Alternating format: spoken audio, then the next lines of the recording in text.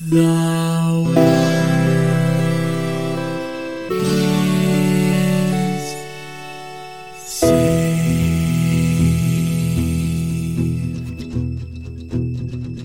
The living room's dark, save for light being cast from the big TV screen and the imminent sunrise that's teasing the one starry sky with whispers of morning.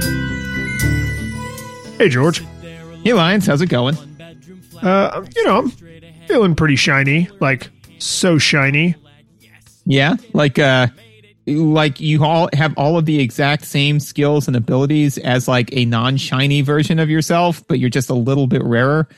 That's funny because I was going for Moana, but you went to Pokemon. Yeah. See?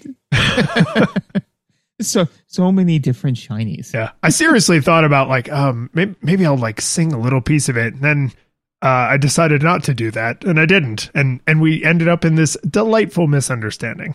Woo! Yeah. So what do we play? We played. Okay, I'm gonna actually look this up because Shining Force is one of those games that Wikipedia tells me it has a subtitle, and yet it's like not really on the box art or anything. But there's like 1 billion games in this series. I don't know if you realize that. I didn't realize that. I didn't realize it because I also didn't realize that there is a very, very intense debate on whether or not Shining Force or Shining Force 2 is the definitive Shining Force.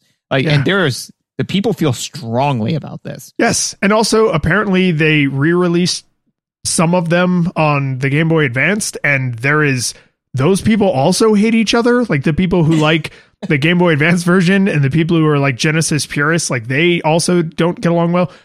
Supposedly the subtitle after the colon is The Legacy of Great Intention, which is not great. No, it's the legacy of it.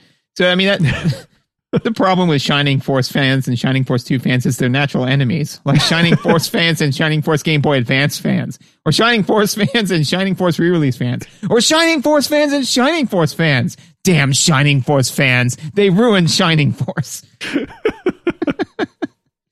Don't get to go to that particular well often. That's a good one. I know, right? One of my favorite Willie quotes. We played the original Shining Force on the Sega Genesis, which I want to say came to North America in July of 1993, but it was originally released in March of 1992 in Japan. And the only reason I say that is because knowing that this game technically was originally made over the course of 1991 and then was released in 1992 helped put a little perspective on my feelings about the visuals and some other things, which we'll get to. But like when you look at it and you're like 93, just 2 years before the N64 was getting shown off, like really? But then, you scale that back to 92, which means development was happening in the end of 91. And you're like, oh, okay. All right. That means they first imagined the visuals in 1990, and that person was born in like the 70s. So I mean, when you compare it to like the 70s graphics, yeah, then it's great. Yeah, when the genetics was being pulled together for the person that would eventually make Shining Force, then yeah. I mean, really good actually. Yeah, and when you think about how ugly their parents were, no, it's I think it matters because this game went on to have like 1 billion sequels, and you can tell this was the small team first outing, kind of like the original Final Fantasy, where they were like, we don't know how many more of these we're going to get. And then it turned out people liked it, and they went on to have like 1 billion sequels that are of varying quality, just like Final Fantasy. So my nostalgia goggles for this game is I played this when I was fairly small, a little bit, and have not touched it again since then. But it's been on my list of, like movies that you feel guilty when people talk about them and you don't know. Like if you've never seen The Godfather and someone like makes a Godfather reference and you're like, haha, I only get that because of The Simpsons or whatever, right? Or like those kinds of things where you just feel like I'm supposed to have this pop culture touchstone. Shining Force for me is one of those games and one of those series where I like Final Fantasy Tactics. I like broadly speaking, strategy RPGs.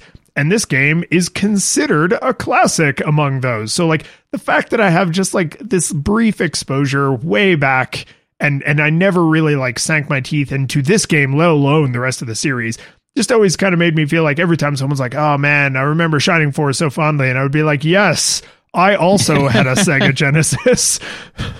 What other titles would you like to discuss about that? I mean, I could talk about Shining Force, but you know. But I would rather talk about Sonic the Hedgehog.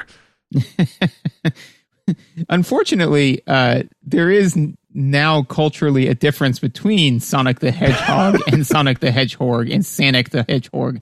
You know, like those are like true. Their own things now. So if somebody said like, I really like Sonic the Hedgehog, I'd be like, oh yeah, cool. Somebody's like, I really like Sonic the Hedgehog. I'm like, are you serious? Because that's weird. Like, I mean, and I don't want to like shame anyone or anything like that. Like if you're into whatever, but that's some of the stuff I've seen. Like Sonic is like one of those doors that when somebody says like, if there's a door labeled weird Sonic stuff, you got to either brace yourself before opening or just know that that's not a door that you personally need opened. For me, my nostalgia experience for this is about 15 years ago. Yeah. No, 16, 17 years ago. I met this one guy in college, right? And then he sounds he and handsome. You'd think that, right? But, and considering his parents, I know your parents listen to this too. No, your parents are very attractive. I don't know what went wrong. Anyway, so long story short is I was doing a podcast with this guy, and we decided to start doing like after episode material where we would record it and post it for people who are a certain tier on our Patreon subscribers, which people should absolutely like and subscribe and all that kind of good stuff. All of that being said is while we were debating on what game to play next, I believe that you said, well, what we could play is Shining Force if you're not a fucking coward. And that does sound accurate, yes. And that was the first time I had ever heard of this game. So, yeah. And so I was like, sure. I mean, come at me like that. So that's my nostalgia experience for this, is that I was challenged to play it. And just to put that comment in perspective, which I absolutely defend, like I'm not trying to soften it or explain it away, but the context of that comment was we are planning after this episode to play another fairly long kind of RPG experience game. And so the context of that comment was we would be playing two fairly long RPG experience games back to back, right? So you personally are a coward, but also the situation was fraught. It was fraught, I tell you, fraught. Before we do jump into those super early 90s visuals, we do need to shill a little bit. I need to actually just change this heading in my notes to just say shill. What does it say? It says promotion. Nah. Yeah. We're shilling. Yeah, I mean, it's okay. I mean, we have never... I mean, if you're not going to change controls and mechanics to gameplay, then at least change this to shilling. Yeah, see, this is compromise. Yeah, you see? We're collaborating on the podcast. Yeah. It's right, workshop, you know? Yeah, so you mentioned our Patreon, which people should absolutely check out. Different tiers have different awards. I think every tier now has you get something for subscribing, which is nice. Like people used to subscribe just because, but now if you've been holding off because you want to get something in return for your money, every tier has some kind of goodness that you get in return.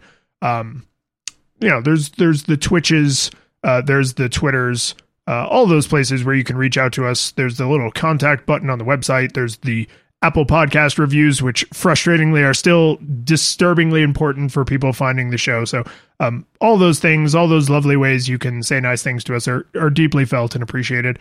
But we do like to take a moment to call out our 8-bit classics and 16-bit heroes.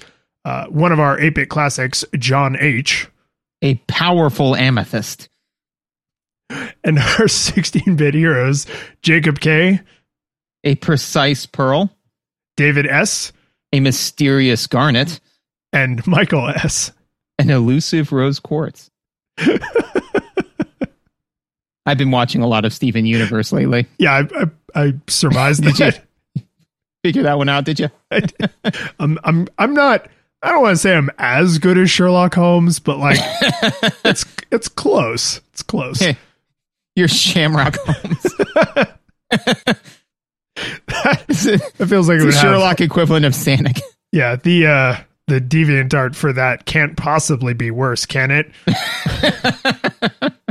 I don't know. I mean, like, it's the internet, man. Like, there's a seat for every butt and a butt for every seat. It's true. And on that note, I'm never going to look any of this up, and we should talk about the visuals for Shining Force. Yes, let's do that. So the visuals are very, very vibrant. You know, there's a lot of intense, very saturated colors. And that's interesting. It's a very strong choice, right? I think that I would much rather anytime, like, for somebody to go with I'm going to use bold, intense colors that like catch your eye, than I'm going to use dull, washed out awfulness. You know, I mean, unless it's, you know, obviously Resident Evil wouldn't work with, you know, bold, flashy, all crayon colors. Right. You know, that being said, I will say from my seat, at least, sometimes the vibrant colors, I did not feel that they necessarily did a good job making the characters, the playable characters, distinct enough from the background. You know, like, I never really got confused. I always knew, you know, and on top of that, because it's a turn-based RPG, unlike in, you know, Home Alone 2, Lost in New York, it was less like important for me to be able to make that assessment on a dime. But that being said, literally in the opening scene, there's your sprite and then a rose bed of colorful roses, and twice I like lost track of where my character was, because when he would walk into the roses, it was just like hard to figure out where he was. So I think a good choice to use the bold, vibrant colors, but I never really realized that you got to tone that down a little bit with your environment, you know? Yeah, or the opposite. There needs to be contrast, right? Correct. Like, if the environments are super vibrant, then maybe the characters can be kind of dull. Or if the characters are super vibrant, then maybe the muted colors can be on the environment side, right? Like, you need to have, or, you know, a thick white outline, like something to create that kind of contrast. And I know, you know, the Sega Genesis had a more extended color palette than what the Nintendo could do, and it's comparable to what the Super Nintendo could do. I don't honestly know which one is more powerful. I've heard people argue both. But there is something about Genesis color choices that, to me, always screams Sega Genesis. Like, I can look at a game and I think better than chance, like if it's a game I've never heard of and I've never played before, with better than chance, I could tell you if it was on the Genesis side of the arena or on the Nintendo side of the arena, because they just have, like, I mean, Phantasy Star looks, it's totally different colors, but it looks just like this. Like, it just has that same kind of bright colors without a lot of, like, consideration for how they will all work together to communicate information to the player. And I'm not saying like, oh, these artists suck. I'm saying like there was a tone among Sega developers, like people who, and this entire series was, not only was this a Sega thing to begin with, but like there were Game Gear games, there were Sega Saturn games. Like, yeah, they went to the Game Boy Advance later because, you know, Sega was done with hardware by that point. But like Shining Force was all in on Sega hardware. So there's a Sega CD one, right? And they all have all the Sega consoles just have this, like, everything is super bright colors. There just isn't a ton of kind of environment character contrast. To me, the thing that really stood out about these visuals is, doesn't this whole thing look like a 1980s anime? Yes. Yeah, very much so. It looks specifically like a 1980s anime, because unlike Dragon Quest, it doesn't look like Dragon Ball Z. It looks like Dragon Ball, you know?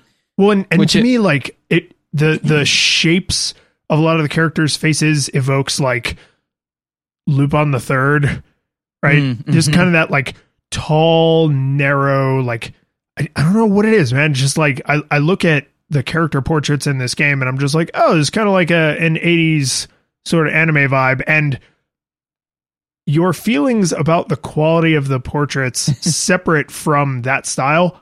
I don't really like that style. I find that art style to just be very evocative of like cheap, phoned in, low production quality cartoons where they were just trying to get any character to be successful so they could start selling merchandise. And so when I see that style, I'm like, because I have this like unfortunately negative association with it. That being said, I think the character portraits themselves are also kind of weird.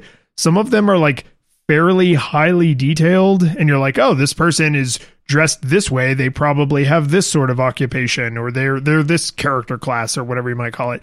But then like the king, like the first like leader you talk to, he's like 3 colors. It looks like someone drew him like under time pressure compared to the way they drew all the other characters. Like there's just the portraits have this weird inconsistency of quality. Maybe it's because he dies. And so they're like, you're not going to see him a lot. But there's just like the quality of the portraits are all over the place.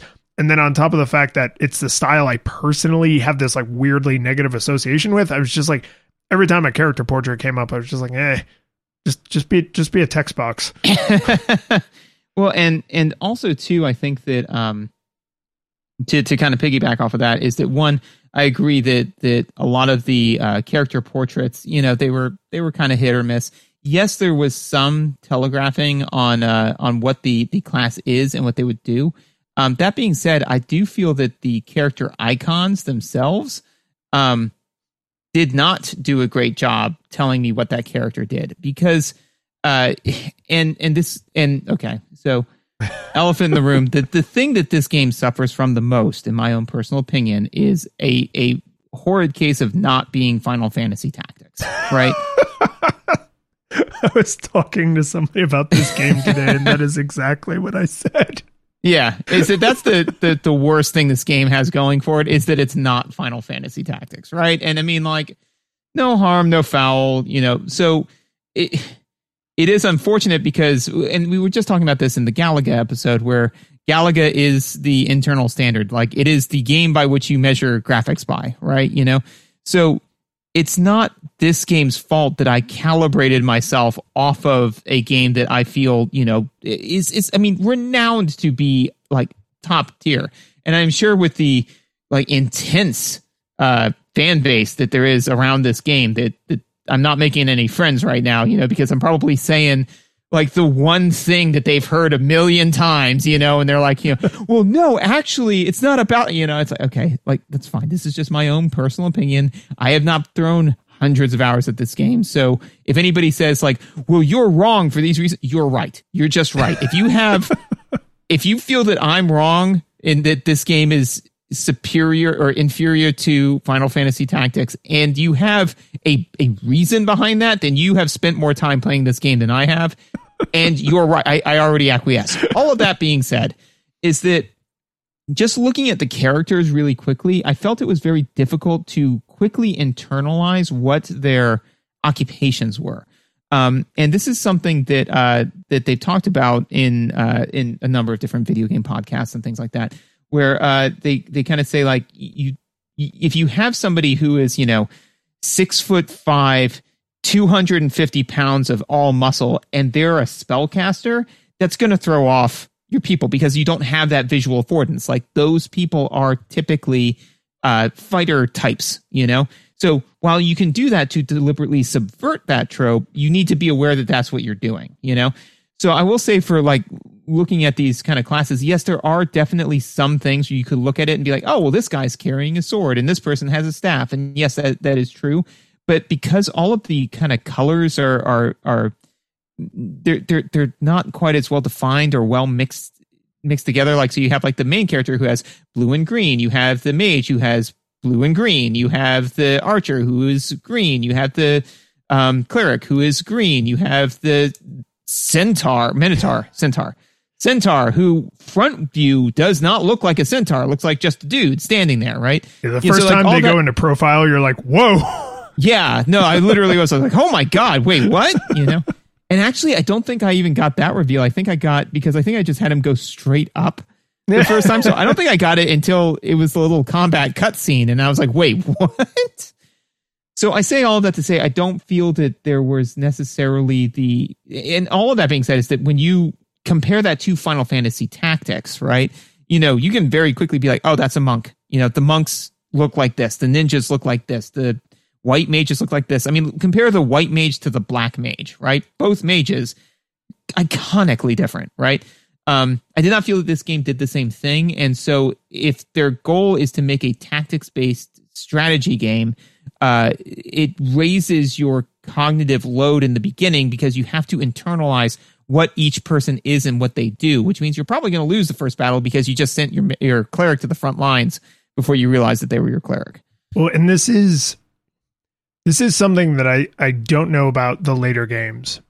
Besides, the later games have a lot of different things going on mechanically, and this game, the strategy's not super deep, and you don't have, as far as I could tell, because I wasn't able to finish the game, but as far as I can tell, there are zero like generics, right? Like you don't have any like fighter or mage. Like everyone is named, has a story-ish, a portrait, right? A personality and a specific skill set that cannot be changed, right? You can't change the job of your mage Tau, for example, like the first spellcaster you get.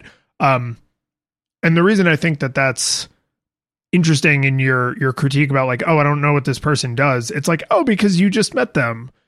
But this person, this is all they'll ever do, right? So eventually, like given enough time, right? A battle, 2 battles, half the game, the whole game, like you would eventually presumably be able to internalize that, because even if the damage dealing spellcaster and the, health restoring spellcaster don't really have job specific appearances, which I agree with you, they absolutely don't.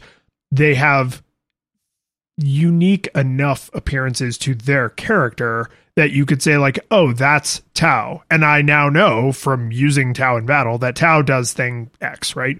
Or like that's the hero, the main character that you get to name. Like he's sword stabby, generic hero number 6, right? So like it, by keeping the strategic flexibility and depth of the game a little bit more shallow, you only have to deal with that ambiguity once. Whereas I would argue Final Fantasy Tactics actually has the exact opposite problem, which is the face characters always look the same. So when you send Agrias into battle and for whatever reason you're leveling her as a white mage, and then you're like, Agrias, use your sword attack. Oh crap, you're a white mage right now. Right? So like the simpler mechanics, which I have lots to say about, but the simpler mechanics at least mean you only have to memorize what everybody does once, and then at least you're good. The first time you got to figure it out through trial and error, but then you're good. And that's the thing, is that I don't think that it's by any means game breaking. It is though something where and to your point is because everybody is their own unique human, right? You can't have them. And with the they're not all humans. Yeah, oh, that's true. Sorry, that was very insensitive. But so it would be very, very difficult if every single fighter can't look like a fighter, because there's 15 different, individual people that, have that particular class. That being said, though, not to make this a critique about Final Fantasy, but to juxtapose it, is that what Final Fantasy does, though, is they do give you those generics off the cuff. So it's like I think one other person, I know Algus is there, because I had to spend a round dropping him every single time. Like that was the first thing that my hero did, was turn to the right, punch Algus to death, to unconsciousness, and then I could start the battle. All that being said, though, is that so what that did was allowed you visually to say like, okay, this person's going to be a mage, this person's going to be a fighter. They look like mages and fighters, you know? So then when you start to get those named characters that you can make anything, you've already, you know, got a lot of the background to the game. You already know how to play it. You've done all of that mental legwork beforehand. So that way you can then kind of flourish with it. Whereas this one, it says like, hey, here are your heroes. They do stuff. Go figure it out.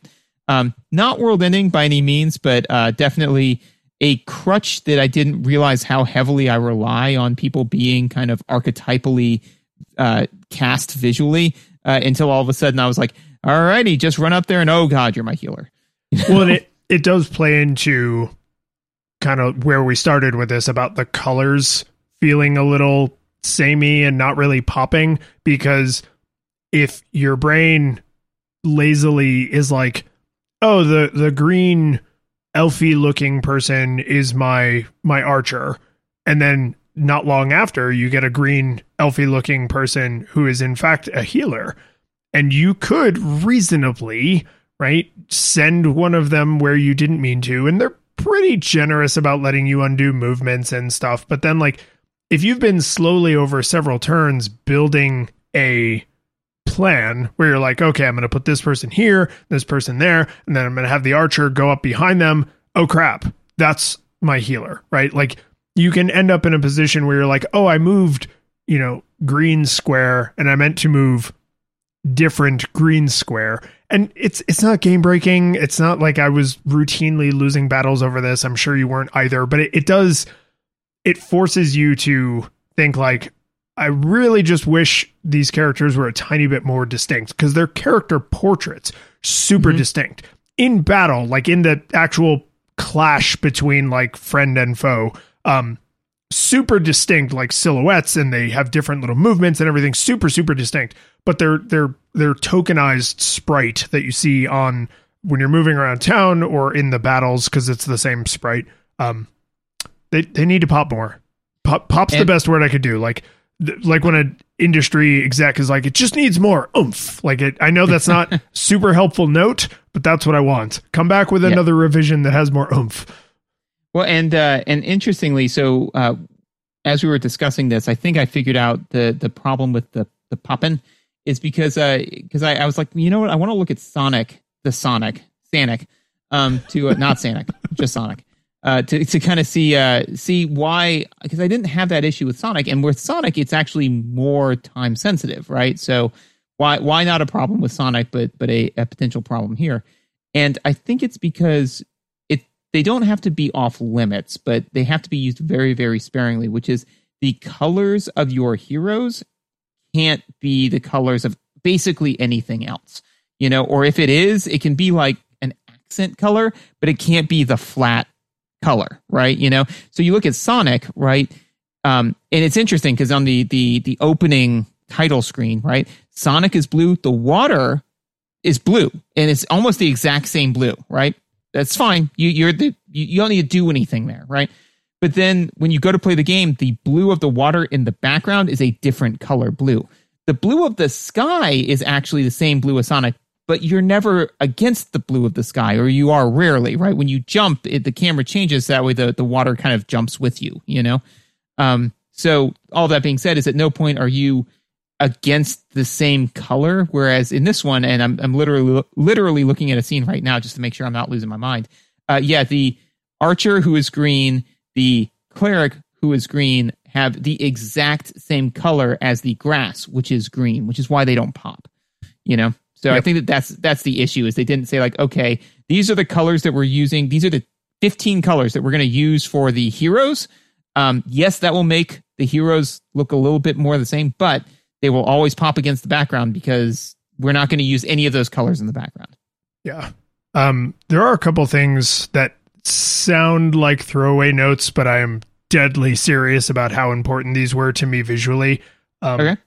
Text go fast. This game is a strategy RPG, which means there's a crap load of on-screen text because everything you do generates text. you did this, it did this much damage. You were healed for this much HP. You got this much experience. You killed someone and you got this much experience and these many coins, right? There's tons and tons and tons of on-screen text. And not only can you set the text speed, but if you hold down like confirm, it blasts through the text, which is by modern standards super not a big deal. But in 1992, most games did not give you this incredibly welcome affordance. And I count it here in the visuals because, one, it is staggering how fast they made it scroll on screen. Like, instead of just flashing away to nothingness, it literally scrolls all the text the same way, just a million times faster, which is sort of funny looking. But it makes certain things that would feel very visually slow and plodding and clunky feel wicked fast, right? And that includes sort of the way like text boxes open and close when it goes to the enemies and their like turn, I guess, is happening.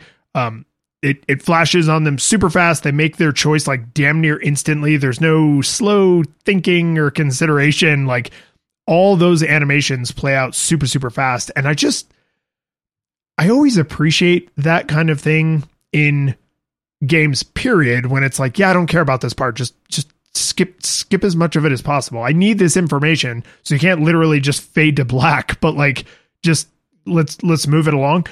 In a strategy game, so much of the visuals is like God view, right? Where you are looking down on the battlefield from on high.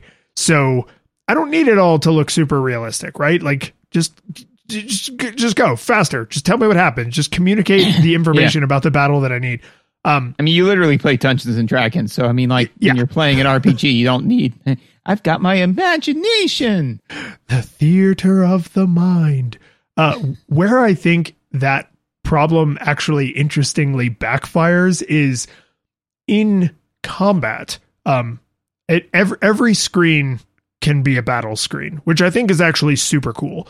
Towns, interiors of buildings, the overworld map such that it is, they can all be the set drop, the backdrop for a battle. What that means is battles happen on essentially the overworld map. And also sometimes you have to walk between towns on the overworld map, but you walk at full speed and you can walk over mountains. And walking over mountains at full speed looks incredibly awkward and like jarring, I guess. Whereas slowly moving over them 1 or 2 squares at a time during battle is like, I'm sending my units up through the goat pass so that they can sneak up on the flying bats and destroy them.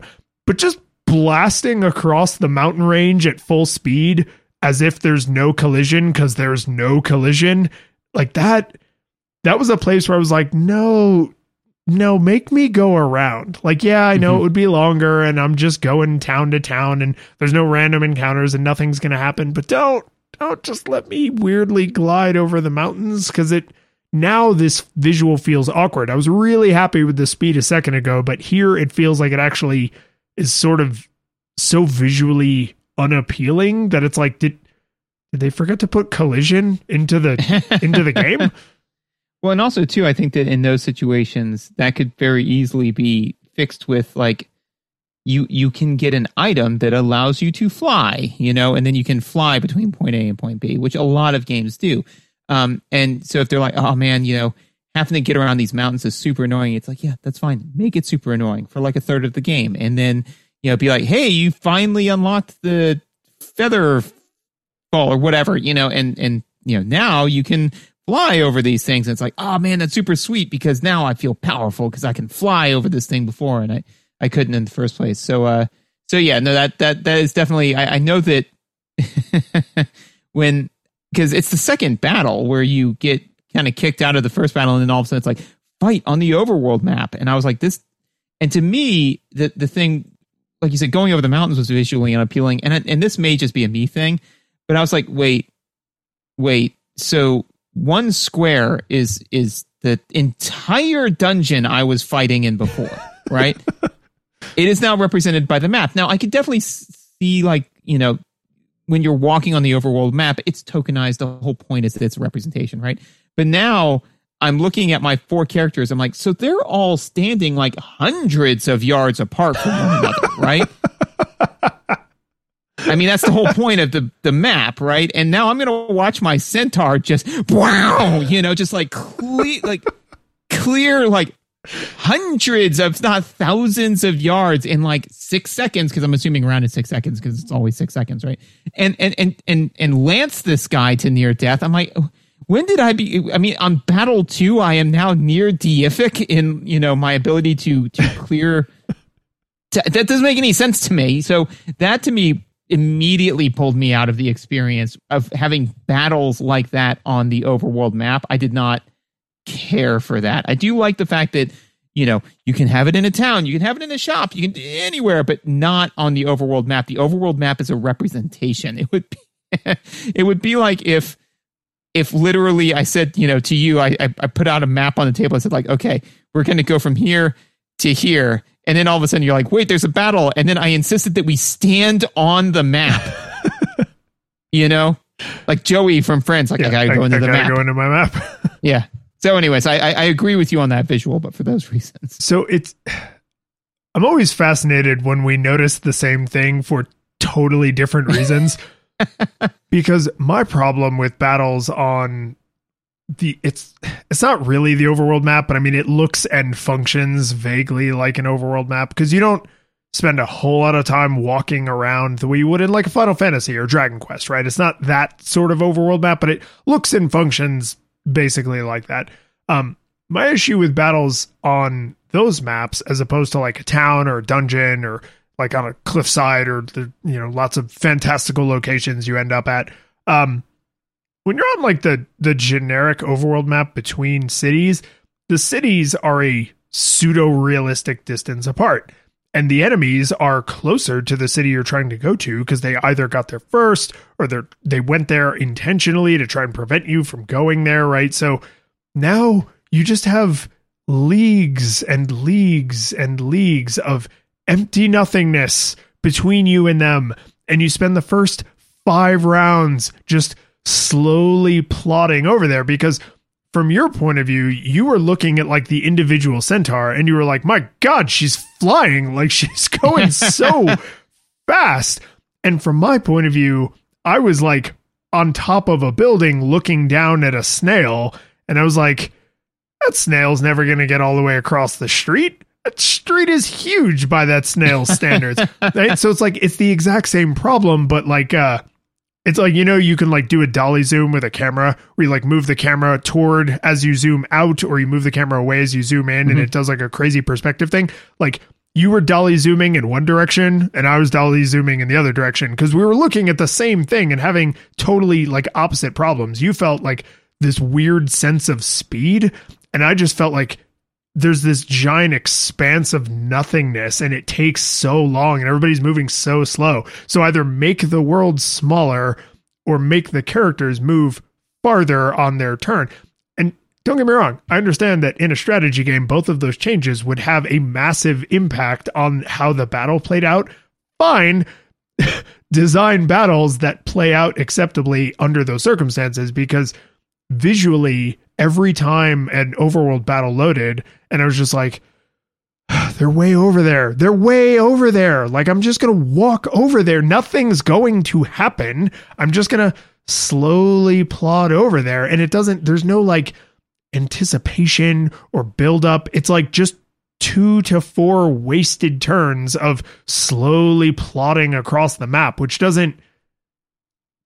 I don't know what the point of it was. Like, it doesn't feel grand and massive, and it doesn't feel like mechanically I'm getting time to strategize, which again, talk about later. It's just daunting. Like, you know what it is? It's like pre-Revolutionary War British warfare. Like, they're lined up on their side of the field with their muskets, and we're lined up on our side of the field with our muskets, and we're going to just slowly walk toward each other and start firing muskets. And if we started 10 feet apart or 100 feet apart, the same thing's going to happen. At 10 feet, we're going to fire our muskets. So if you start 100 feet apart, there's just 90 feet of marching, and then at 10 feet, everybody fires their muskets. So I think I think that's fascinating because basically we are in a weird way proving the assertion that there is no universal frame of reference, right? It's true. It's true. Yeah, because that's basically the experiment we just did. Because I'm using the map as the frame of reference, and so to see an object move across the map at normative speeds, like as far as the pixels go, I'm like, look at all of this distance they covered. They are moving super fast. But then you used the centaur as the frame of reference and said, look at how many rounds it takes for me to get to my destination. This centaur is moving very slow, So it's like, yeah, I mean, it's like, well, how fast are you moving right now? It's like, I'm not moving at all. I'm staying still. Well, I mean, except for the fact that I'm rotating on the Earth, which is rotating actually very fast. And that's rotating around the sun, which is moving through the Milky Way, which is moving. It's like, so you're moving really fast or really slow or not at all. Or, like it depends on your frame of reference, So that tickles me. I enjoy that. The one final throwaway note I have for visuals is doesn't say yes or no, uses head shaking, and that's, the menuing is very early computer RPGs. Yeah, which is interesting. I don't feel strongly about it one way or another, but I think that, okay, I guess let me be more specific. I didn't like it, but I think it may be better. And I think the reason why I don't like it is because I'm just not used to it, But the reason why is because it actually theoretically, it lowers the bar through which somebody could play it, because Teddy can't very easily read yes or no, but he understands head shaking, right? And he could look at that and be like, this symbol means items. This means this means this, and those things kind of jive. It's weird then that they decided to lower that cost of entry on a very, very mathematically rigorous strategy game, Like, it's like, what? Yeah. That feels a lot more, you're a silent protagonist, and this is a way to make it feel like you, the protagonist, are responding, and I think it's pronounced protagonist. Protagonist. It feels more like that and less like an accessibility, how do we get this game to be more playable by a wider audience? Because, I mean, there's so much text. So for someone to have thought like, if confirm and deny are little hot head nod and head shake animations, then that'll bring in the younger set. It would be like teaching your dog to shake hands and then actually putting it into a high-powered business deal. Yes. Yeah. So like today, I could imagine someone saying, "Oh, we're gonna have the menus be really visual so that they're like it's less reading, it's a little more approachable." At this time in history, and based on everything else in the game, I think it's more of just like someone thought it looked neat. Right. And that was the thing, is because initially I was like, oh, this is a really kind of cool idea, because anytime when you can like rip text and numbers out of a game and still make it playable, it's like, okay, well, I look for that type of stuff in games for Teddy, because I look for games for Teddy to play, which is fascinating, because somebody will be like, oh, did you like, Dead Cells? Then have you considered Final Fantasy Tactics? And it's like, what? Or some other game, but where in order to play it, you have to be able to read. And I'm like, you missed, algorithm, you missed the critical thing on this, which is that you do not have to read to play this game. And you do to play this other one. So I was like, when I saw this, I was like, oh man, this lowers an entry point for Teddy, except for the fact that everything else about this game is completely unplayable for him. So yeah, just kind of, My last note for visuals, which I didn't mean to be a throwaway note, but weirdly, it's like actually not typed out in my notes here. I think the best visual, like artistic visuals, and in terms of like how well they communicate what is happening, is those little battle clash sequences. So in this game, when I go up and poke a dude with my sword, I select the poke a dude with my sword, menu, and then it actually goes to a higher resolution, kind of over the shoulder, like full unique little animation of me poking with the sword and the bad guy going arg when they like get hit, right? And ditto for healing spells, damaging spells. The archer has their own, and remember, every character is unique. So each character, like if there's 2 healers, they have their own unique casting a spell animation, because even though it's the same spell, 2 different characters with unique sprites. And that sprite work is pretty good. Like, I think it actually looks pretty nice. I kind of like I don't even know what you'd call it. It's like a split ground where the enemy is on their own little background that's drawn and rendered for them, and you're on your own little background. It almost looks like you're standing on a plinth, like overlooking where they are, and it creates this kind of interesting visual effect. It's nice, and it's good that that's nice, because you're in that screen a lot. Every single interaction, every attack, every time you are attacked, every spell you cast, every spell they cast, cuts away from the over screen, the battle map, the Final Fantasy Tactics view, and it goes into this little like canned cartoon, and it's thank God it looks nice, because otherwise that would be painful, right? So I think it's very thoughtful that they were like, we want to make the hits feel like you're hitting them. We want to make when you get hit that it feels threatening and scary when, big monster swings their club at you or whatever, when fireballs are exploding. Like, we want to make that feel visually spectacular. And so I think they could not do what Final Fantasy Tactics did, which is have the strategic where are my people on the field view and that serve the combat needs. So they cut to these little like vignettes. Excellent choice. Really. And a look that, now that I know it's from this game, I've seen other games copy this look. And so you're saying that this game was the progenitor of it? Maybe not the progenitor, but certainly a very early example if it's not the progenitor. So I've got a gameplay note that'll tie very nicely into that. So we got to do visuals, but we got to come back to that because this is gonna be very nice for me. Audio then. Audio. I'm curious. How'd you? So, agreed completely. Visually, really, really important that you can just plow through the audio. What'd you think about the text crawling noise? Did you like that? Was that nice for you? Didn't bother me.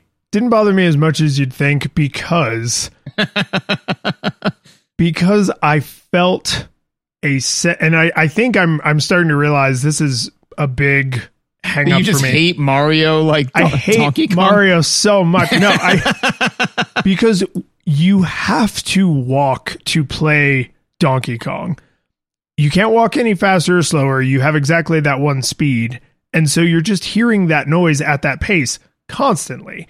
With text scrolling noises, not always, but most of the time, it ends up having a rhythm more akin to someone typing, right? Which means there's like a little bit of break, right?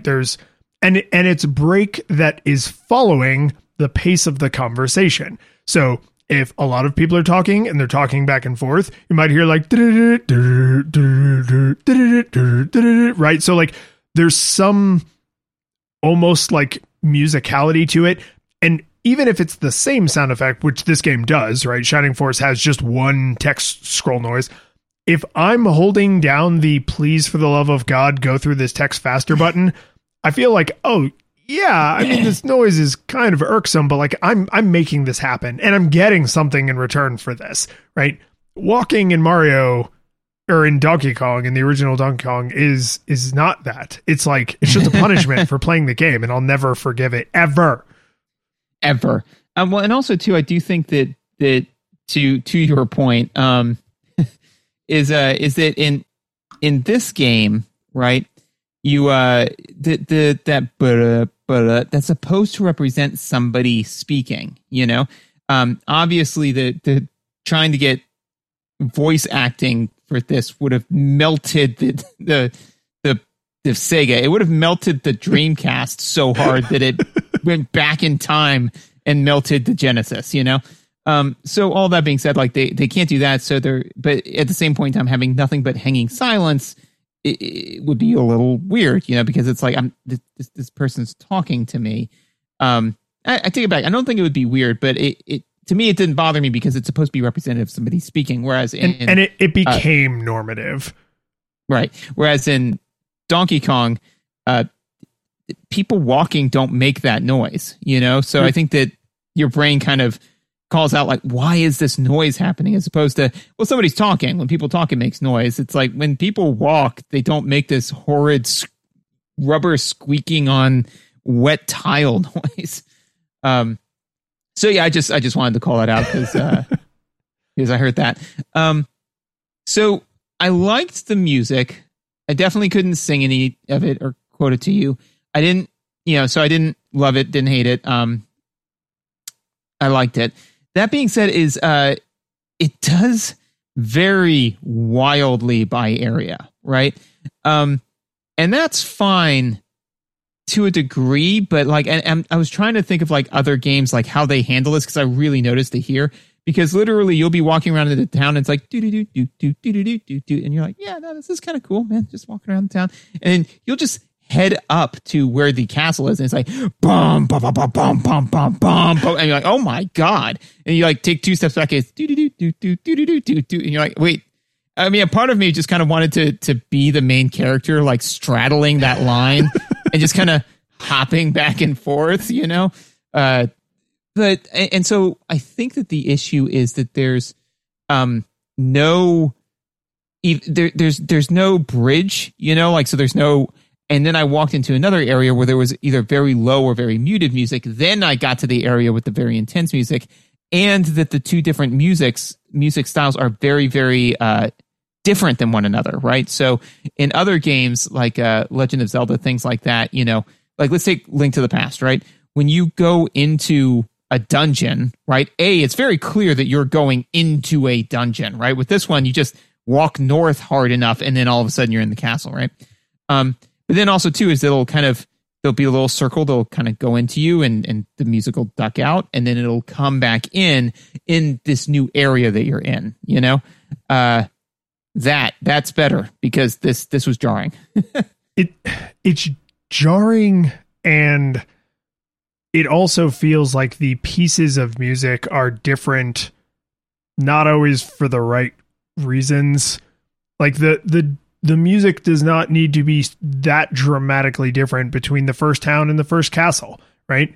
Like the transition could definitely be smoothed out, but if the pieces of music were just a little bit more thematically aligned, where they felt a little more cohesive, then the sudden transition might not be quite as jarring.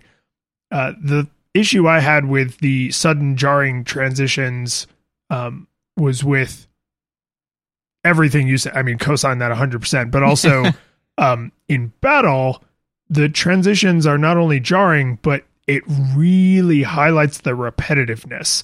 So when you are fighting, there's some battle music, and I think there's half a dozen different battle musics depending on like where you are in the narrative and kind of the environment and stuff.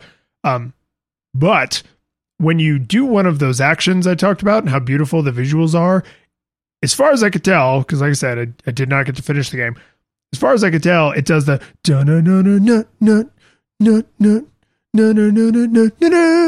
like no matter what's happening and no matter what environment you're in. And the thing that made that jump out to me is I was like, oh, okay. So in this first fight, like it's, my swords versus their axes, and we're like all stabbing each other. But then very soon after that, it's like, oh, now there's like an archer, and now there's like a mage, and now there's like a healer.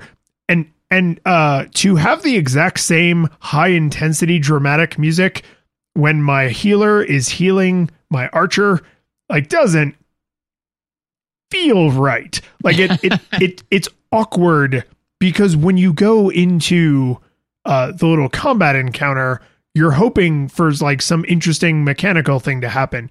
You'll crit, or you'll do a weird double hit, or like there's tension, and that's represented in the music. When you are casting a spell, near as I can tell, spells never miss, right? So there isn't really really the same tension there. And when you're healing someone or using an item, there's zero tension because that thing is just going to happen. And it's usually a thing that's good that you wanted to happen, which is why you did it. So to have the I'm stabbing you with my sword tense battle music be the exact same music in every single little vignette robs them of their tone, because visually they always make sense, right? Like when a spell is cast, it looks like a spell. And when a healing spell is cast or an item is used, it looks like that thing. And so the vignette visuals match up. The vignette music matches up half the time, I guess, right? Like, and that doesn't, it doesn't feel good. Like, just tonally, every time I cast a healing spell and it went into that dramatic music, I was just like, what am I supposed to be feeling right now? How am I supposed to be feeling? This music is not clearly communicating to me the feelings I'm supposed to be having. Well, it's like in the episode of The Simpsons where they do the X-Files parody. And so Homer, walks in and he's like, it appears every night. And, like this alien came and attacked me. And, Chief Wiggum goes, okay, I'm just going to go ahead and take that statement down on my invisible typewriter. Do. And he's like, fine, you don't believe me, and leaves. And then somebody comes in flicking a lighter, clearly charred. He goes, I just burned down a house. I'm afraid I'm going to do it again. Oh, well, let me just take your statement down on my magical typewriter. Do. Fruitcake. It's like that, where it's if you get the same response regardless of the action or visual, it feels discordant, which The Simpsons knew and played it for laughs. This game just kind of did it and was like, see? And you're like, oh, no, that doesn't make any sense, right? So no, I agreed. That's actually, what it is? It's salt. It's someone was like, oh, when you have an interaction, it's like tense because it's like you versus the enemy, and that's someone telling you that in most circumstances, it's probably okay to add a little salt. Oh, you got a steak? Put a little salt on that. You got some steamed vegetables? Throw a little salt on there. You got a slice of cake? I mean, it probably won't ruin the cake, but don't put a little salt on it. You know what I mean? It's just, yeah. It's not like, oh man, this game, this is the one failing in the game. It goes to that same music every single time. And there's a lot of little vignettes because every single interaction has the little vignette. So the fact that it goes to that little musical thing every time, it starts to drag on you. Because I mean, you're going to hear it over the course of the whole game thousands of times, certainly hundreds. Yeah, I actually crunched the math on it, and it's 50 million times. Exactly, which is a design feat. I mean, I was impressed personally. I mean, because when it got to 49,999,995, and I was right at the end of the game, I was like, no way. It's impossible. But they did it, man. So kudos to them. And that's why they had to have that music in every single one, because otherwise they wouldn't have gotten to a clean 5 million. It would have been 3,589,232 or something like that, I love the implication that different music would have made this strategy game that has randomness play out totally different. No, this is a solved game. Yeah, it's perfect. It's like Connect 4. Yeah. That's all I have for audio. You got anything else? Sadly, no, which I actually feel kind of bad about, because I was like, what is it with games from this era and having sounds? Like the spells make little chimey spell noises, and the blaze is the first damage spell you get, and then there's thunder, whatever, that makes they're fine, they make fine sound effects, but they're not great, they're not bad, they're just they do what they're supposed to. They did a job. Yeah. And I just I feel bad talking about somebody's work that way, right? Someone or a team of people got paid to make those sound effects, and I'm sure they did their best, and it's fine, but the visuals, everybody, if assuming you can see, everybody focuses on the visuals. We do, right? Mm-hmm. Assuming you can hear, it's really easy to focus on the music because it's catchy or it's thematic or it's haunting or whatever. But so many sound effects in games just kind of go unremarked. And from this era in particular, like the 16-bit and back era, I feel like my main note for a lot of game sound effects is it had sound effects. And you all work hard and you're all beautiful and I love you, but like, I'm sorry, I don't have more to say about your guy got hit noise. Like, it's just not that remarkable. You know what this makes me think of? It makes me think of The Office, where Ryan is in charge. You know, like he's the regional manager, and he's flaming out. You know, and so Jim calls him up and says like, "Hey, I just got this sale," and he goes like, "Thanks, Jim. Yeah, it's really, really big. It's no, wait, don't interrupt. Let me finish. Thank you for doing your job, please." And you know, like it's like that, where it's like, you know, what'd you think of the sound design? Oh, it's good. You know, oh, thank you. Well, let me finish. It was good. So you did your job. Yeah, it was present. Yeah. Controls mechanics, right? This game's battle chess. Say more things. With the way that it's paced, and specifically the way that the visuals play out in service of that pacing, it's battle chess, right? So basically the idea is that your pieces are laid out on the board, right? You see their pieces, you see your pieces. When you click on the piece, it tells you which direction you can go in. You then execute on that thing. And then when you go to try to take or damage another piece, it switches to a cutscene, which is why I said that another game did it first. Battle chess did it first, right? It switches to a cutscene. It shows how that action resolves. And then it goes back to the tactics, right? So, game feel wise, I feel that this has a lot of, now it definitely obviously has elements that battle chess doesn't. Battle chess doesn't have a narrative unless you want to like overlay one for funsies, which actually kind of sounds pretty awesome. It also doesn't have like a leveling mechanic. You know, it does have classes, but you know, not in the same way that this game does. So there are a lot of differences, but as far as the way the pacing made me feel, like when I said like, okay, here's the map, I'm going to move this here, and oh, there's a cool little cutscene. Oh, this is battle chess. It just had that kind of game feel to it, which I thought was kind of fascinating. Which sort of makes sense when you think about it, because there's like a regressive evolution thing happening, right? Where modern chess, what we think of as modern chess, is a refinement of large scale, you know, war games, where it's like, oh, we have, you know, these pieces represent foot soldiers and these pieces represent artillery, or I guess archers or whatever, but like they actually did that on what would look like a giant diorama, you know? Right. And then over time that got refined down more and more to what we think of as modern chess. And then video games made it pretty easy to kind of go back in the other direction, where it was like, no, now we can make it more and more complicated, right? Because this is it's a strategy game about military maneuvers, which is what chess is, right? So it's certainly not surprising they would have that similar kind of feel. I do think it's flat out ridiculous that you could start to even begin to make a reasonable argument that it's like, oh yeah, the visual feel of Shining Force actually cribbed a lot from battle chess, because that feels wrong. That feels like dramatic tension music during a healing spell. Like, it's like, you're not wrong, but I don't like it. And that's the thing, is by no way am I asserting that, you know, like, oh, this is a 1-to-1, you know, but it's I just kind of like like you said, the big reveal of, oh, this is battle chess. No, wait, hear me out. And it's like, I don't like that I can't outright reject what you just said, you know? Yeah, like, it's like, no, I have to, I mean, yeah, I guess. I'd like that to be more of a stretch than it is. And like I said, just in general, in terms of pacing, because that is the game that I played the ever-loving mess out of, man. I played so much battle chess. And originally, when I first booted up this game, I was just not in a great mood in that particular cross-section of time, you know?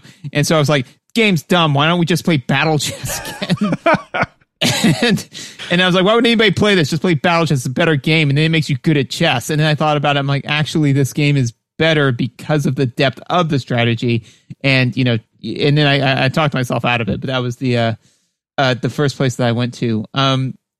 One of the other things that this game does that I think is interesting is that experience is gained by individual action, not by necessarily, you get more experience for killing monsters, but not necessarily by either felling a creature or it's distributed fully to the party upon completing a battle.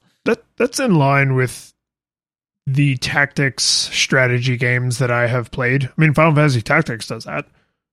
True, but it is a distinct choice. And I actually prefer that, just because it is very much so a use the character kind of thing. And what it actually makes me think of more so is Skyrim.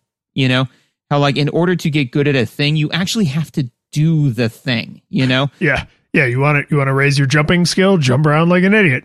Yeah, you want to raise your crafting skill? Like, just go, here's 1,000,000 daggers that I crafted. Thank you. I would like Daedric armor now. But I like that as a mechanic because, and I mean, Pokemon does it too, where, you know, if you don't use that Pokemon, then it doesn't gain experience, or the earlier ones did. And I don't know, I prefer that because if you never use that particular character, then it's going to show. And then what that does is it forces the player to actually use the characters as opposed to like, well, I just kind of keep my healer off to the side and the wings just in case I need them. But, you know, I don't really play with them much. It's like, no, then they suck and they will stop being a useful thing for you. So you need to invest now in them in order to play dividends later, which is, again, good to teach. It's a good teaching tool. It's a good way to actually teach strategy, not just like a gaming mechanic. So I personally like that mechanic. Well, no, I agree with you. And I think the reason the strategy games that I've played, maybe they don't all do this, but the ones that I've played all do this and or have some version of it. And I think the reason it's important compared to like a Final Fantasy where the whole party gets experience is these characters in Shining Force are not generic, you know, foot soldier and archer, and we're not using their names because I don't remember most of their names because they're all dead to me, but they are like people that you're supposed to care about. So saying, oh, I just have my healer standing off to the side gaining like, you know, splash experience when we do the real work, like that makes sense when there's a party of 3 or 4 and it's, you know, JRPG style. But when you're supposed to be spreading units out to the winds and like going around mountains or you know, water features so that you can, you know, pincer in on your opponents, like it's like, no, this is like each person is contributing in a very unique sort of way. And if they die midway through the fight, then they only earned whatever experience they earned up until the point they died. And then you got to res them later, which costs money and you can't use them for the rest of the battle. If they miss, they also still get 1 experience, which I thought was really nice because it doesn't take all that much experience to gain a level. So they're like, you know, you did a thing, you tried, buddy. Like you still, right? I think we learn more from our failures than we do our successes. But in this case, you actually learn substantially less from your failures. Way less, yeah. Way less. Like I can actually put a number to how much less you learned. Yeah, I can quantify it. I do think it's interesting that JRPGs that do this tend to piss me off, but in strategy games, I expect it and think it's appropriate. Persona, actually, I don't know if they all do this, but some of the Persona games, you got experience per action, like a strategy game, which means if one person carried the day, they will eventually get this like bizarre strength lead where they're just gaining levels, which means they carry the day more and more and more and more, right? Because in a JRPG style battle, everyone contributes roughly the same. Strategy games just aren't like that. And so the individualized experience feels more appropriate and tends to create balance that works better. I'm thinking through this in real time here, so this probably sounds pretty jank, but like there is some good reason that it makes sense in one environment and super drives me nuts in the other environment. And I'm glad that this has the strategy game standard. Well, and while as you're working through that, just a minor personal note for me. I don't have the patience for turn-based strategy anymore, man. Like it just, I don't know what it is about where I am in my life and all sorts of stuff. And the thing is that it requires a degree of patience to do, turn-based strategy. And I think that it's, and a lot of times because we are trying to play, the way we play games for this podcast is different than the way I just play games in my personal time, right? Because, I mean, for example, I really, really enjoy Civilization 6, but that's because, I can literally one turn at a time just kind of put my brain in neutral and just let the game go. But when I'm actually trying to deconstruct the game, I'm like, okay, I understand how this battle is supposed to go. I want to move on to the next thing now. And it's like, oh, no, you got like 15 more rounds in it. And one of the other things that is inherent within turn-based strategy, but I don't think that this is actually a conundrum that I know a lot of game devs deal with, which is that there will come a time when you have won the battle.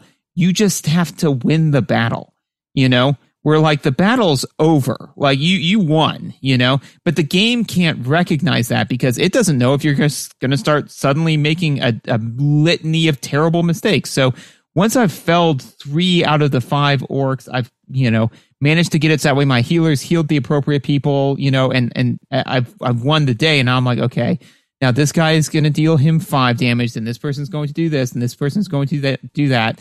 I wish there was like a button to like speed up the text on that, and there's not. You just have to work your way through it.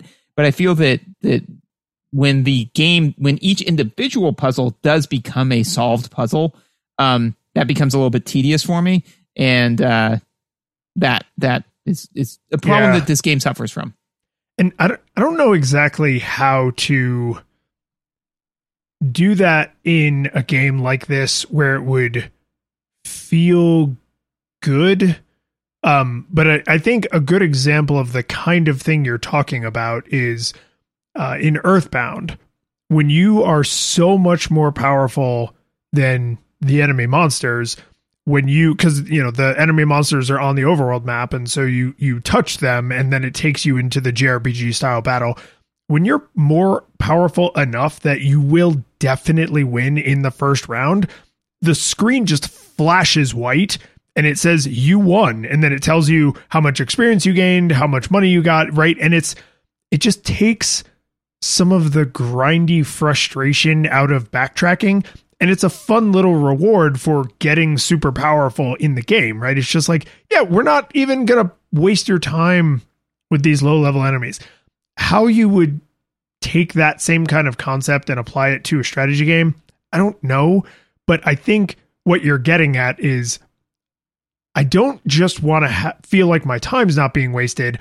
I feel like my time is being wasted because this is not fun or interesting. I am just going through the motions. So either make it fun, make it interesting, or don't make me go through the motions. But I would actually think of them in that order, right?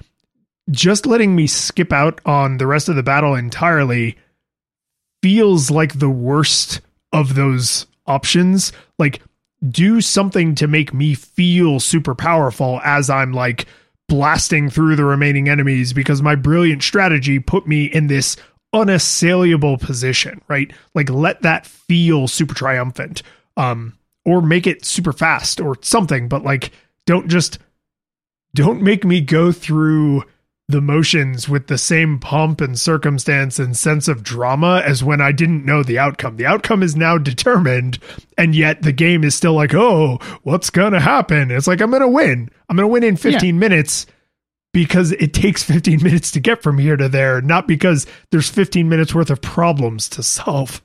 Yeah, no, I agreed. And the other end of that spectrum that you can run the risk of is that if you add in so much randomness to your turn-based strategy, to where you're like, yeah, I got this handled, no problem, and then all of a sudden they're like, yes, but now the swamp monster appears. Whoa, it's like, well, all right. I mean, like if I start to win handily, if you just snap me back to reality with clear rubber band physics, then that's not fun either.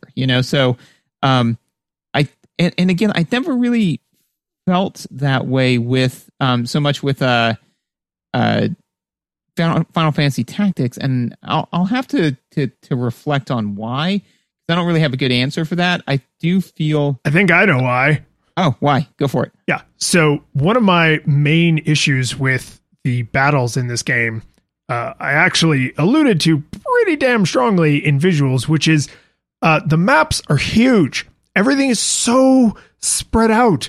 But that's actually why I didn't realize it. I have that note here in this part where I said battles can start with baddies impossibly far away. Yes. So yeah. And so here's the thing. Let me quickly try to summarize some of the mechanics of the game. Combat, like melee people, can hit, north, south, east, west. Archers can hit north, south, east, west 2 squares, but not the closest square, right? So they have a slightly larger range. Spellcasters, depending on the spell that they're casting, sometimes it's just 1 square away, sometimes it's a little bit further. And then the spells actually go up in levels. So then they get area of effect, right? The blaze spell is the first attack spell you get, and it goes up in level pretty early. So it goes from targeting 1 spell to targeting a cross, right? So 5 possible enemies can be impacted. Here's where the space of things starts to cause issues for me. You can't move that far. Most actions, you have to be directly next to the person you're acting on, including things like using items, casting a lot of the healing spells. Like, you have to be directly adjacent to the enemy or party member that you're acting on. And because the battle maps are huge, you spend a lot of time just getting your soldiers to the opposite side of the field and loading your muskets while they're getting their soldiers to the opposite side of the field and loading their muskets. And this is another place where, like, tonally it fell down for me, where I was just like, there's no tension in this, because it's not like, oh, I'm casting buffs and I'm using one-time use items, and we're getting properly aligned so that my archers have the high ground, and so that my using yell 15 times so that way I can get that stat higher. All that stuff, right? So my spellcasters are like in the right position. There's none of that. And maybe that all comes in the super late game, and I just didn't get there, and I'm totally wrong. But it sure as hell is not there in the early game or the mid game. The early game and the mid game, it is what someone I was talking to about this game described as Pee-wee soccer. The strategy is Pee-wee soccer. You try to get one enemy to stupidly isolate themselves, and then you swarm them. And you all beat them to death, and then you swarm the next enemy. And then you beat them to death. Just the way little kids, when they play soccer, they don't properly play their position. They just all swarm the ball. Like, that is the only way I found reliable success. And that's what the CPU does. The CPU attempts to swarm you and then swarm somebody else and then swarm somebody else. And sometimes they make intentionally stupid decisions to, like, soften your mistakes. But you have these huge spread out maps. You have characters that cannot move particularly far on a given turn, and that they have to be directly next to an enemy that they're going to act on, or 2 squares away. And so you just end up having this feeling where, like, you spend a lot of time walking, just a lot of time walking. And I think you spend so much of your, I think you spend so much of your emotional energy on lining up on your side of the field, getting ready to fire your muskets, that once the day is won, and it's like that scene in 300 where you're just going around just like stabbing guys and like putting them out of their misery. Like, that doesn't feel super triumphant. It's just this slow, boring, mechanical slog, because lining up at the edge of the field, active combat, and finishing the job all have the same pace. They all have the same, like, snare drum, kind of 50 beats per minute pace. There's no like squash and stretch. There's no like buildup of anticipation and then a big explosive firework. Like, each phase of the battle moves at the same pace, and that eventually is boring. And then once the battle's won, you're very aware of that boringness. Yeah, no, I agree, and thank you for solving that particular issue with me. So to jump off of that, I think then what the main issue becomes is that in Final Fantasy Tactics, the reward was intrinsic. In this game, the rewards extrinsic. You play this game because you want to gain higher levels, or you want to see the rest of the story, or whatever is involved behind the gate of playing the game, you know? Whereas in Final Fantasy Tactics, like the actual tactical situations were interesting because you're like, well, how high? Because I mean, they had different terrain heights, right? So you're like, well, how high is this terrain height? This person, this map is like short and squashed and super long, you know? So how am I going to deal with that? Okay, well, I should get this guy lined up here because this is my monk and he can do these things, you know?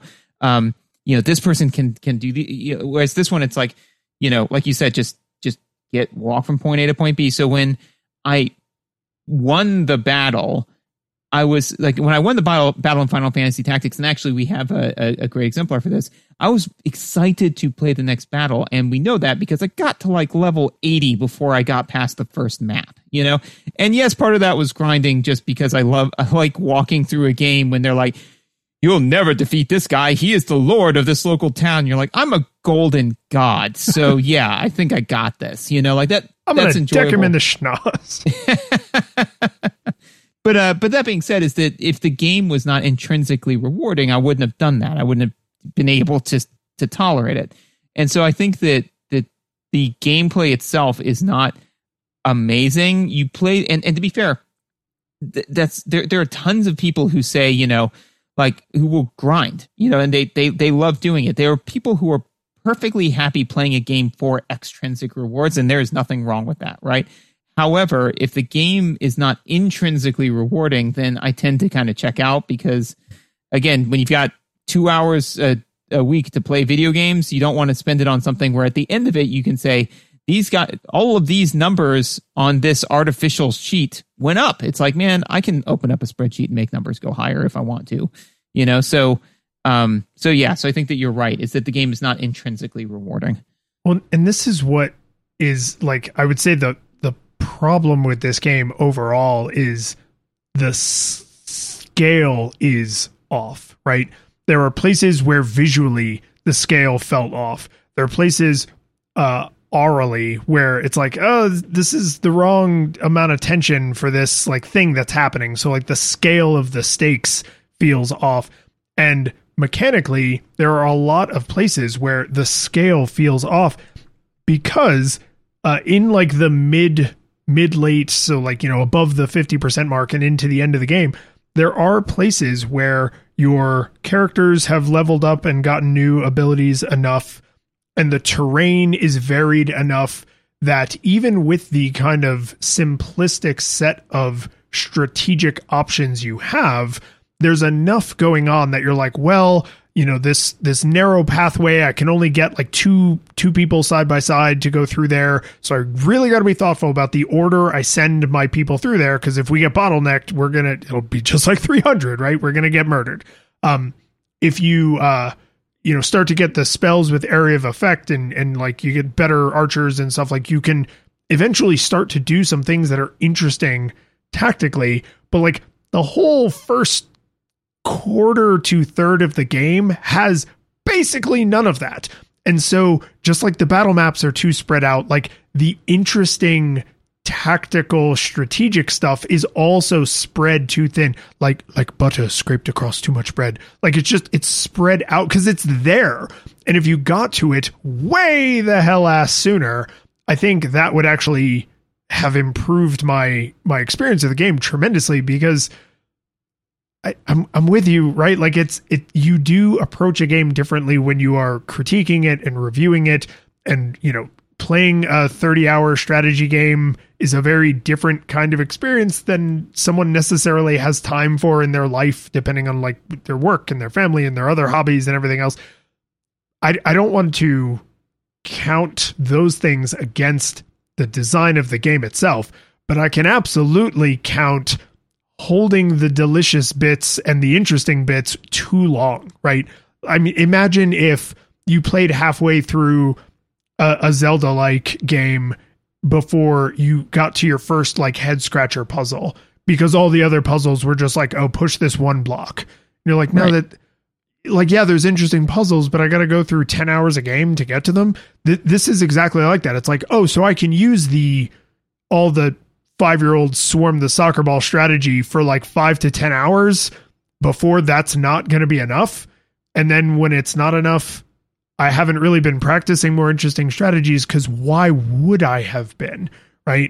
And so that feels like that's not me. That's not me being in a rush. That's not you being busy with work. That's not our kids being distracting. Like, that's the game taking what should have been 15 hours worth of interesting battle experiences and stretching it to 25, which means you spend too much time walking across the map in general, like each individual map and the map of the game. You spend too much time walking across the battle map. I've got just a couple of real quick throwaway things for controls mechanics, and then I'm out. It is one of them. This game has the shittest inventory management. You kind of. I said that you have to buy items one at a time, which is weird, or at least was my experience. It was my experience as well. And they go into the inventory of the main character, and each person can only hold 4 things. So you have to buy things and then distribute them amongst the party so you can then buy more things. Oh God, it's the worst. Yeah, it's it's like when the PlayStation Store first launched. So you had to like put money into your PlayStation account, you know? So it's like walking into a store and it's like, hey, I'd like to buy this video game. Okay, here's $50. No. You can't do that. It's like, but I want to pay for the video game. Yeah. Put your money in this bucket. Okay. I confirm that you have your money in this bucket. Okay. Now, can I buy the game? No. Take the money out of the bucket. Now hand it to me. And it's like, why is any of this happening? You know? No, I agreed 100%. So yeah, the buy items one at a time, inventory management, nightmare. You have to be facing in the direction of the person to talk to them. That was just a mild annoyance, you know, and I get and it does the early RPG thing of like, there's a talk menu. Yeah. But like, to me, you know, and again, like, I get that in real life, you have to be facing people to talk to them, generally speaking, or at least it conveys a completely different tone when you start a conversation or try to conclude one while not facing somebody, you know? But didn't like it because there are a couple times where I was like, come on, talk. Oh, that's right. And I turned to them. And also, there's no pause button. Is there a pause button? I don't think so, but I mean, you can just sit and do nothing when it's your turn. I mean, and that's fine. Like, there's a soft pause, but literally, because I mean, I was playing this game on the Switch, you know, for this one, and I was like, okay. It was just habit. So I just pressed the plus button and nothing happened. And I was like, huh. And again, I could just press home or just turn the console off. I mean, like, there's a million different ways to deal with this problem. That I just went like, wait a minute. And then literally pressed all of the buttons. I was like, I mean, I guess there doesn't have to be a pause function, but I there's something that makes me feel a little bit nicer about putting the bookmark in the book and then closing the book, you know? It's like, well, why don't you just turn the book on its side and just leave it where you left it there? There's no one's going to mess with your book. And I'm like, and I get that. I live by myself. The book's open on the counter. I don't have it. There's nothing that's going to disturb this book, but it's just not. No, you put the bookmark in the book and you close it, put it away, you know? So, yeah, just weird. That's it. My 2 other throwaway notes are, why are churches always save points? What's up with that? Where did that come from? Because when you enter it, you are saved. I hate you so much. God damn it. Whoa! Yeah, I once again have, unfortunately, no way to argue with that. You're just going to give me 0 stars on Yelp. Like, would not recommend.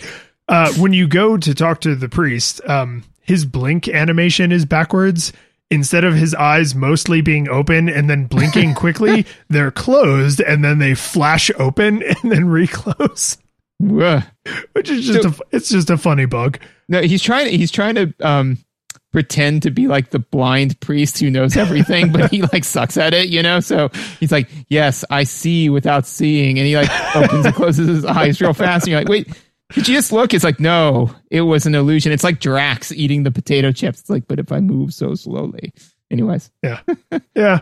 I mean, sure. Headcanon accepted. Sure. And my one other throwaway thing is I love in games where you like recruit a large force, the dead giveaway of this person has a character portrait, therefore like they have value as a person.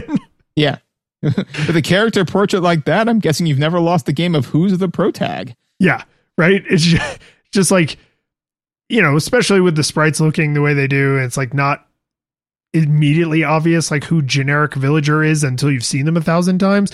But when you walk up to somebody and talk to them and their little character portrait shows up and it's like, we're going to be seeing more of each other. You're going to join my thing. Maybe not right now. Maybe I got to go do some story beat before you'll join my thing, but you're coming with me. Well, and that's why I try to always dress in a somewhat distinctive style, because have you ever been with like a group of people, like a small group, like 6 or whatever, and you kind of like look around and you're like, man, if all of a sudden a murderer came in, like who would survive the longest? And there's 2 different rule sets, right? Because there's the horror movie rule set where like I'm out in the very beginning, right? Like both of us are like we're both like athletic, like white dudes. We go out while we're having sex with our wives, right? Like just. Like that's what happens. It's like we're doing that, and then all of a sudden the killer's like, "Ooh," like so that's old school horror movie trope. But the other way to do it is to again like look at visual styles and say, "Okay, who's the protag?" Let's see, who has pink hair and an earring. Yeah, exactly. It's like, and when there's somebody in the group, you're like, "Hey, why don't you go find another group?" That's why that's really the whole thing behind like punk rock, right? Is they're like, no, we're rebelling against the machine. And it's like, you just want to be the main character of this story. Yeah, no, agreed. So what do you think, man? Did it hold up? I've been struggling with some of these games that like, I was like, I always wanted to go back and take this really seriously. And then I do. And then I'm like, so here's where I fell down for Shining Force, the whatever weird subtitle is. I'm giving this game a nostalgia monocle. And the reason is it's doing a lot of interesting things. It just takes too long to do them. And I think if you wanted to play a strategy game and you don't have really fond memories of Shining Force, really hard to say, oh, you should go play Shining Force unless that person can just let this breathe, right? When someone is dying of thirst, you don't say like, oh no, you got to let it breathe a little before you save yourself of dehydration. Not that I think everything should be given to you like Weird Al style fire hose, but there are some quality of life improvements that newer strategy games have where it's just like, they balanced it a little better. Their modern games are not terrified to have shorter experiences where it's like, yeah, we had 10 hours of game, so the game is 10 hours long, right?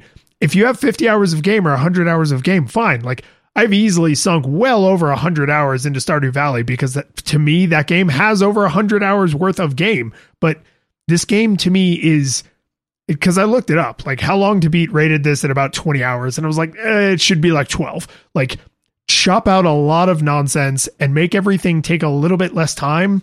And that like tightening up is more, it's editing, right? It needed better editing before they shipped it.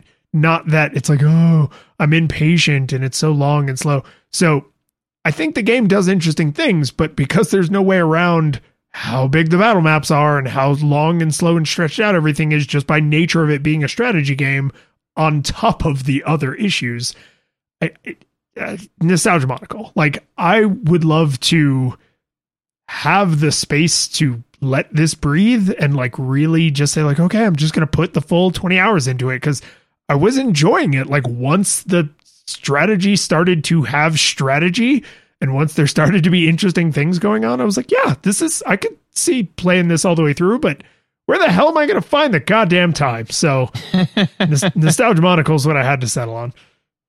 And I agree with you. I think that nostalgia monocle is the way to go because I think you kind of hit the nail on the head, which is, if somebody said, hey, should I go play Shining Force? I'd be like, yeah. I mean, it doesn't do anything truly novel, So why. I think that one of the things that, a brief aside, is that, you know, my wife and I have differed on a number of times, which is that, like, I believe that in order to keep a thing, you have to justify keeping it, right? And she believes in order to throw away a thing, you have to justify throwing it out. I think that you have to justify playing a game, you know? So if somebody said to me, you know, hey, I'm going to play Shining Force, I'd say, you know, why? You know, why are you playing that game? If the answer isn't, I played it before and I want to play it again, because it's like, yeah, great, go for it. If the answer is, you know, I really like turn-based strategy, it's like, then here is a list of turn-based strategy games that you should play before Shining Force. Oh, I really like, you know, I hear it does some interesting visual things. It does. Here are some games that do it better, you know? Yeah, it's not bad. You know, I'm not going to, you know, kick it out of my office for violating company policy.